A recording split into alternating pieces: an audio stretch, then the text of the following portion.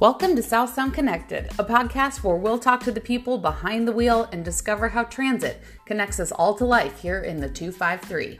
Welcome aboard. Let's go for a ride.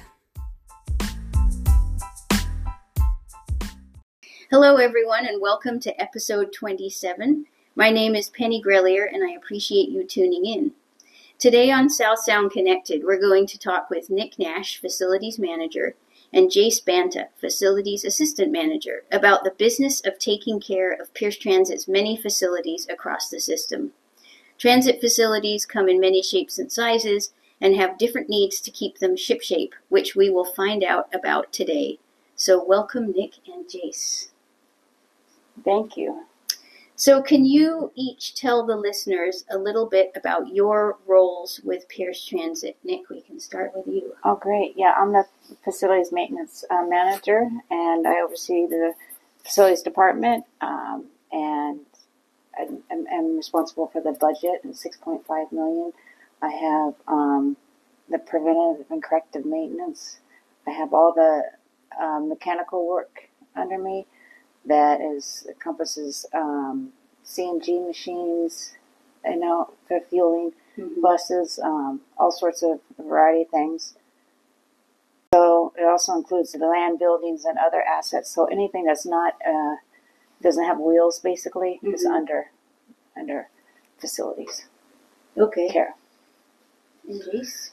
Yeah. So, excuse me. My position is a hands-on type of direct supervisor to employees that are out there actually doing the work in the field, both here on the base and out in the field as far as bus stops and transit centers, doing preventative, corrective, and response type of work out in the field. Mm-hmm. So, and that we'll get more into that, I'm sure. So it's kind of a big job. Okay, thank you. Mm-hmm. So when we say facilities, listeners may think of buildings and grounds. Nick, can you describe the various types of facilities that Pierce Transit oversees, and maybe how many of each type that you have under your care? Yes. So Pierce Transit is a medium-sized agency. Mm-hmm. It's we have. I just want to give you the broad sense of it. 19.4 acres. So we have quite a bit. We have 6 base facilities. So that's basically 2 office buildings, 2 maintenance shops, 1 fuel and wash building, 5 transit centers, 5 park and rides, 2 bus depots. We have 611 shelters and over 850 trash cans throughout the system. So we got quite a bit. We also have over 360 pieces of equipment that we PM and take care of, and over 900 benches for the stops. So there's quite a bit of upkeep and maintenance. Yeah, that's interesting. I didn't think about things like benches being on the list of things, but even that is considered a facility. That's pretty interesting. So, Jace, what kinds of care and upkeep are provided to Pierce Transit's facilities in general? So we think about the care and upkeep of our facilities. It's I try to think of it as having a 3-step approach to that, and we try to keep, in order to be the most efficient with our resources, try to be proactive and do a lot of predictive type of work as far as, okay, we know that such and such maintenance is going to be required at these particular spots based on the weekend or whatever. So if we try to keep it proactive and predictive, we can actually really get far ahead in our routine maintenance. Now, routine maintenance is just like emptying the trash, cleaning the glass, and cleaning the toilets at the transit centers and things like that. So there's routine, but then there's also a more direct response required, say, from a vandalism response or a biohazard response. We have those pretty regularly here in Pierce Transit, and it's going to require something. Well, obviously we can't predict it. We know it's going to happen, we just don't know where. So it's a whole mobilization and then heading out to that particular spot and then doing the required response to restore that facility back to a usable condition.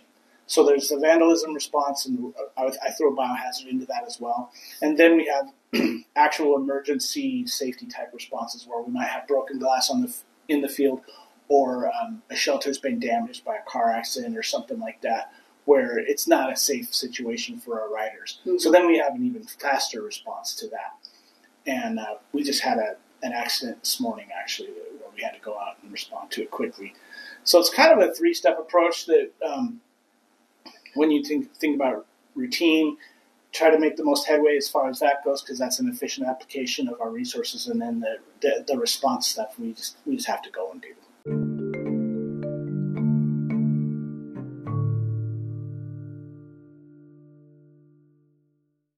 So in our last episode of the podcast, we talked with Tina Bassett about the placement and management of bus stops from a planning perspective.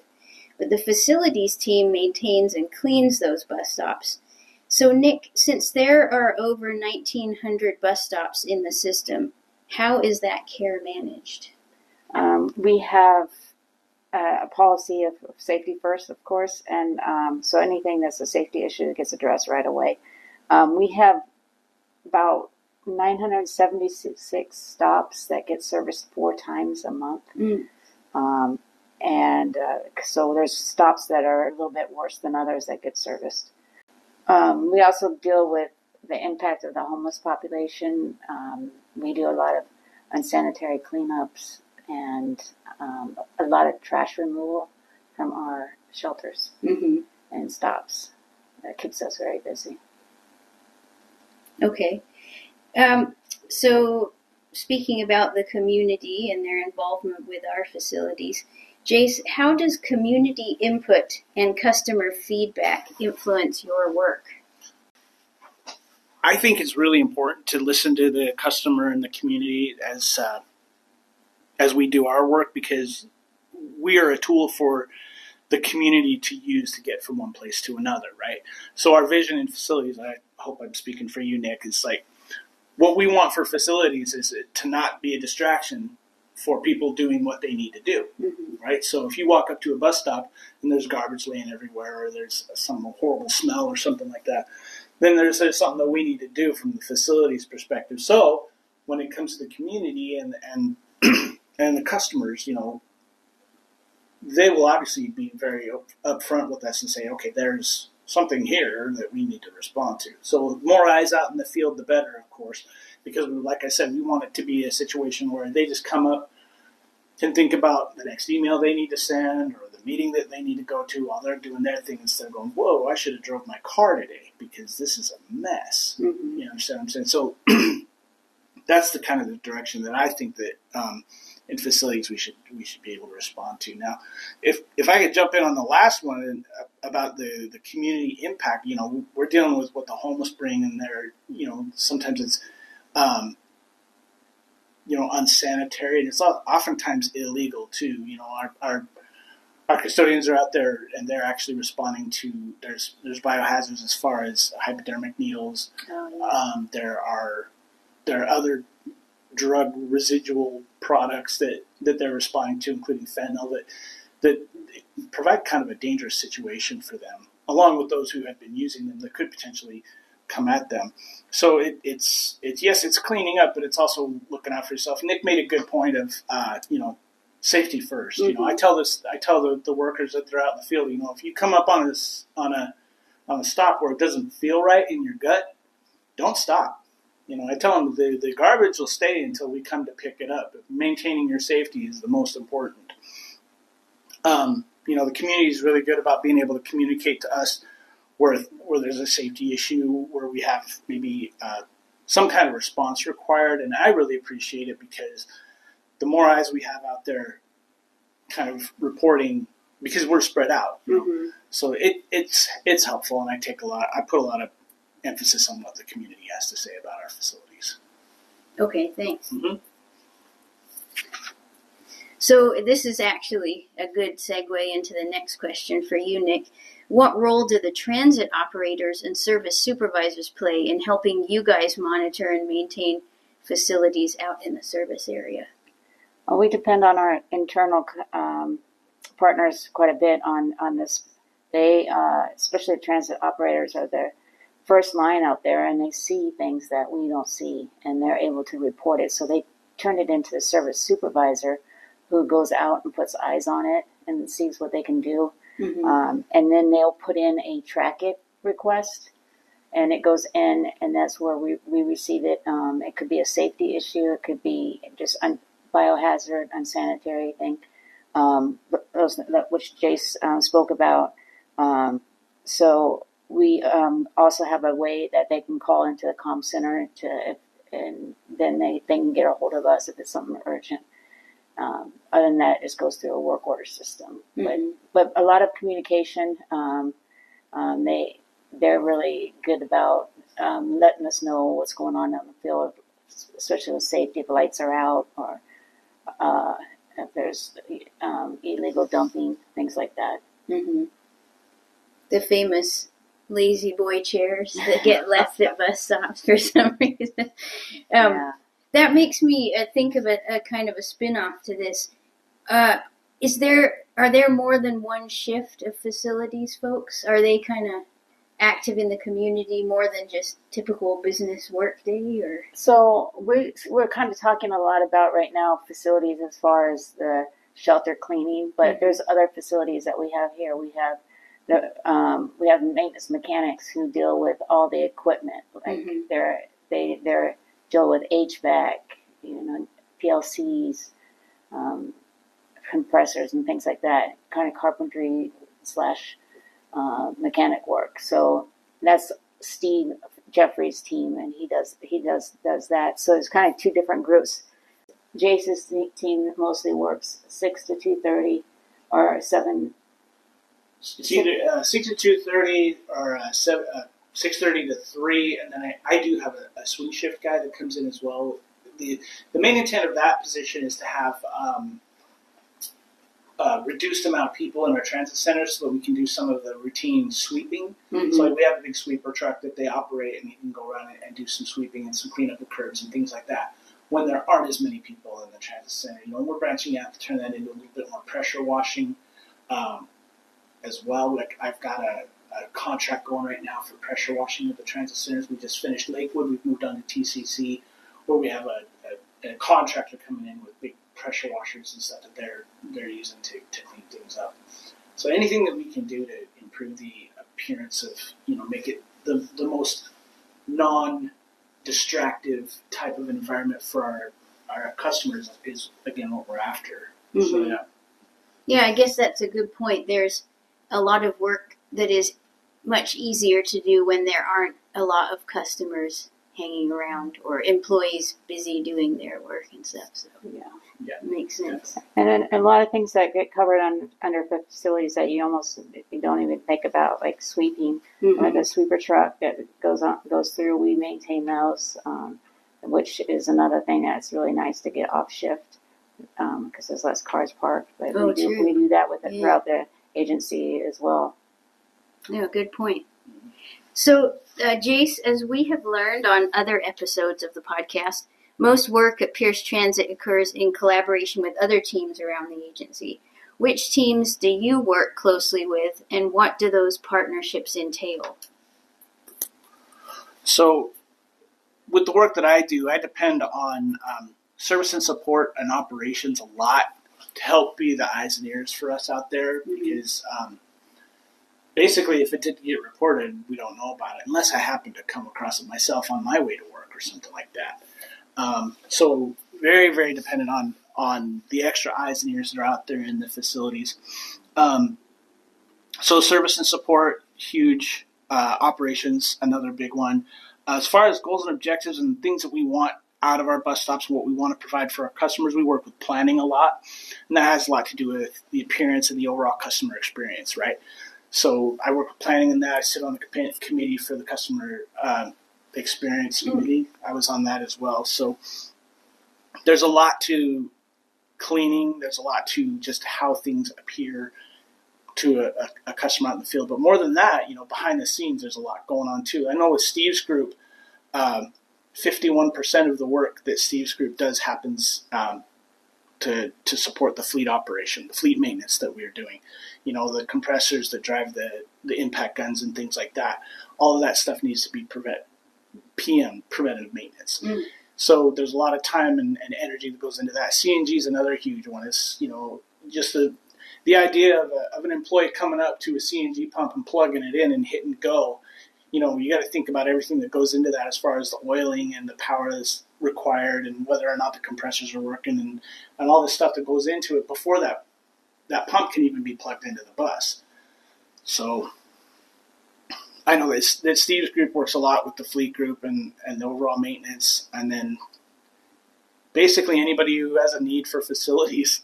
If it's say it's even your group, Penny, and you say, "Oh my goodness, it's cold in my office this morning. Whatever will I do?" Well, it's a call to facilities. So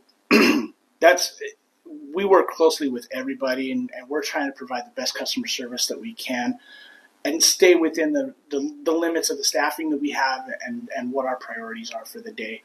I know that we all take a lot of pride in being able to just put a good front up for the facilities department and Pierce Transit, a department that every department can depend on, and we do our best to do that. That's part of what I think we do anyway. Thank you. Mm-hmm. And I will add, facilities does a great job of supporting special events. Those quirky ribbon cuttings and launches that we plan with the community, and that entails bringing a truck with tables and chairs and chairs, yeah. podiums, yeah, tents.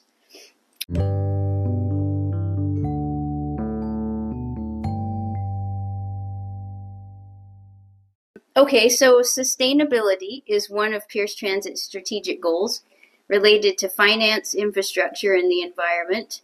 Nick is a new member of our green team. And so, Nick, can you tell us, how does the work of facilities support the agency's sustainability efforts? I'm really proud to be part of this agency. I've only been here not even a year yet, but I think this is one area that we definitely push forward on.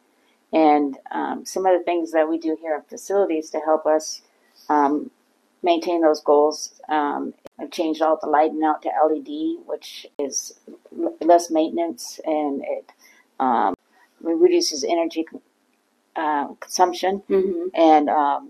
And we also did automatic fills, with water filters, so people can fill their bottles instead of just bringing in water bottles. It's easier. One of the things that we did as an agency is removed the water fountain over at the Commerce, which was used a lot of water. The decorative fountain tumbling down the side of the facility there. That happened prior to me getting here, but I think that was a very smart move on Pierce Transit's part. We also have solar panels on our shelters. Oh, yeah. Yeah. It reduces our reliance on the grid and decreases our carbon footprint, so that really helps. I've noticed that, like when I've gone down to Tacoma Dome Station, when you walk through at night, the lights come on in the area you're walking through, but they're dim in the other areas. So that's probably a function of those LEDs. Yeah. Like they're not all on super bright the whole time. And then how about recycling things beyond desk type recycling of paper and pop cans and stuff? Isn't there a fairly robust fluids program? And I think here we do, as another area, we have a robust recycling program here. Mm-hmm. We do an excellent job recycling and taking care of trash and reusing things that we can. And I think it's an area that we constantly look for ways to improve on. And I'm really proud of that. So this question is for both of you to bring us home here. What recent facilities project are you each most proud of, and why? I think for me it has to do with the demolition of our former office and fuel facility, the standing up of the new fuel and wash facility, and facilities moving down here to Building 6. For you not listening, it's a whole new facility down the street. So that all happened I mean, we knew it was coming. We had lots and lots of meetings about it and all that kind of stuff. But when it came down to it, the standing up of the fuel and wash and our move to Building 6 all happened kind of simultaneously. And our guys, just our employees, they jumped in and they got after it. And Nick's leadership was good in kind of determining our priorities and which way to apply resources and things like that. But that move and the demo of those two buildings and the new fuel and wash are what I'm most proud of. How about you, Nick? I'm pretty proud. So I have a lot of things I'm proud of. I think I'm overall just really proud of this team. Very fortunate to have them all. One of the things that a lot of people don't know is, and we talked a little bit here about the CNG. This year we had ANSI bring in somebody to help us rebuild our own CNG compressors and stuff. So it was a training opportunity for our crew, and now we can rebuild our own. There's some fun facts about, we're only one of a handful of agencies that have the CNG facility and actually maintains it throughout the transit world. And we also take care of a lot of CNG for Sound Transit. 34 of the 127 are CNG for Sound Transit as well. So we do both high and low pressure CNGs. And it's pretty robust, the program. Yeah, I think in an earlier episode when I talked with Nathan Grove about zero emissions, we talked a little bit about the fuel, the CNG fuel, and then, also the electric stuff. But good point. Somebody has to make sure all those pumps and chargers and all that jazz work. So yeah, that's facilities. And it's the main thing that our goal is to keep the buses going. Mm-hmm. And facilities has a lot of areas where if we just didn't function, the buses would stop. So our role is really important and critical to the operation. A lot of people don't really realize that, how much facilities does to keep the buses rolling. Yeah, that's very true. What would you say are some valuable skills that someone would need to have to come and work as part of the facilities team? I would say being very flexible and having a good attitude always goes super far. Being resilient and handy and thinking about your coworkers, being considerate like that are always great things. Being able to learn from mistakes and being able to accept a mistake and go from there. I think it's really a lot about attitude, because you can train a lot of people, but fortunately I have very skilled and good attitude people. Like, for instance, you go out to go fix something and somebody says something like, "This is always broken," right? And it's kind of derogatory, but they don't realize you're just doing a PM on it. It's not even broken, right? So sometimes just some of the community reflection on facilities sometimes is negative. So you have to be able to withstand that, Thick-skinned. A little bit, yeah. Be able to handle it, for sure. Okay. Good to know. Well, we've come to the end of another episode. I'd like to thank Nick and Jace for explaining just how much work goes into taking care of Pierce Transit's facilities and how facilities maintenance is an important part of making transit service happen. Thanks, you guys.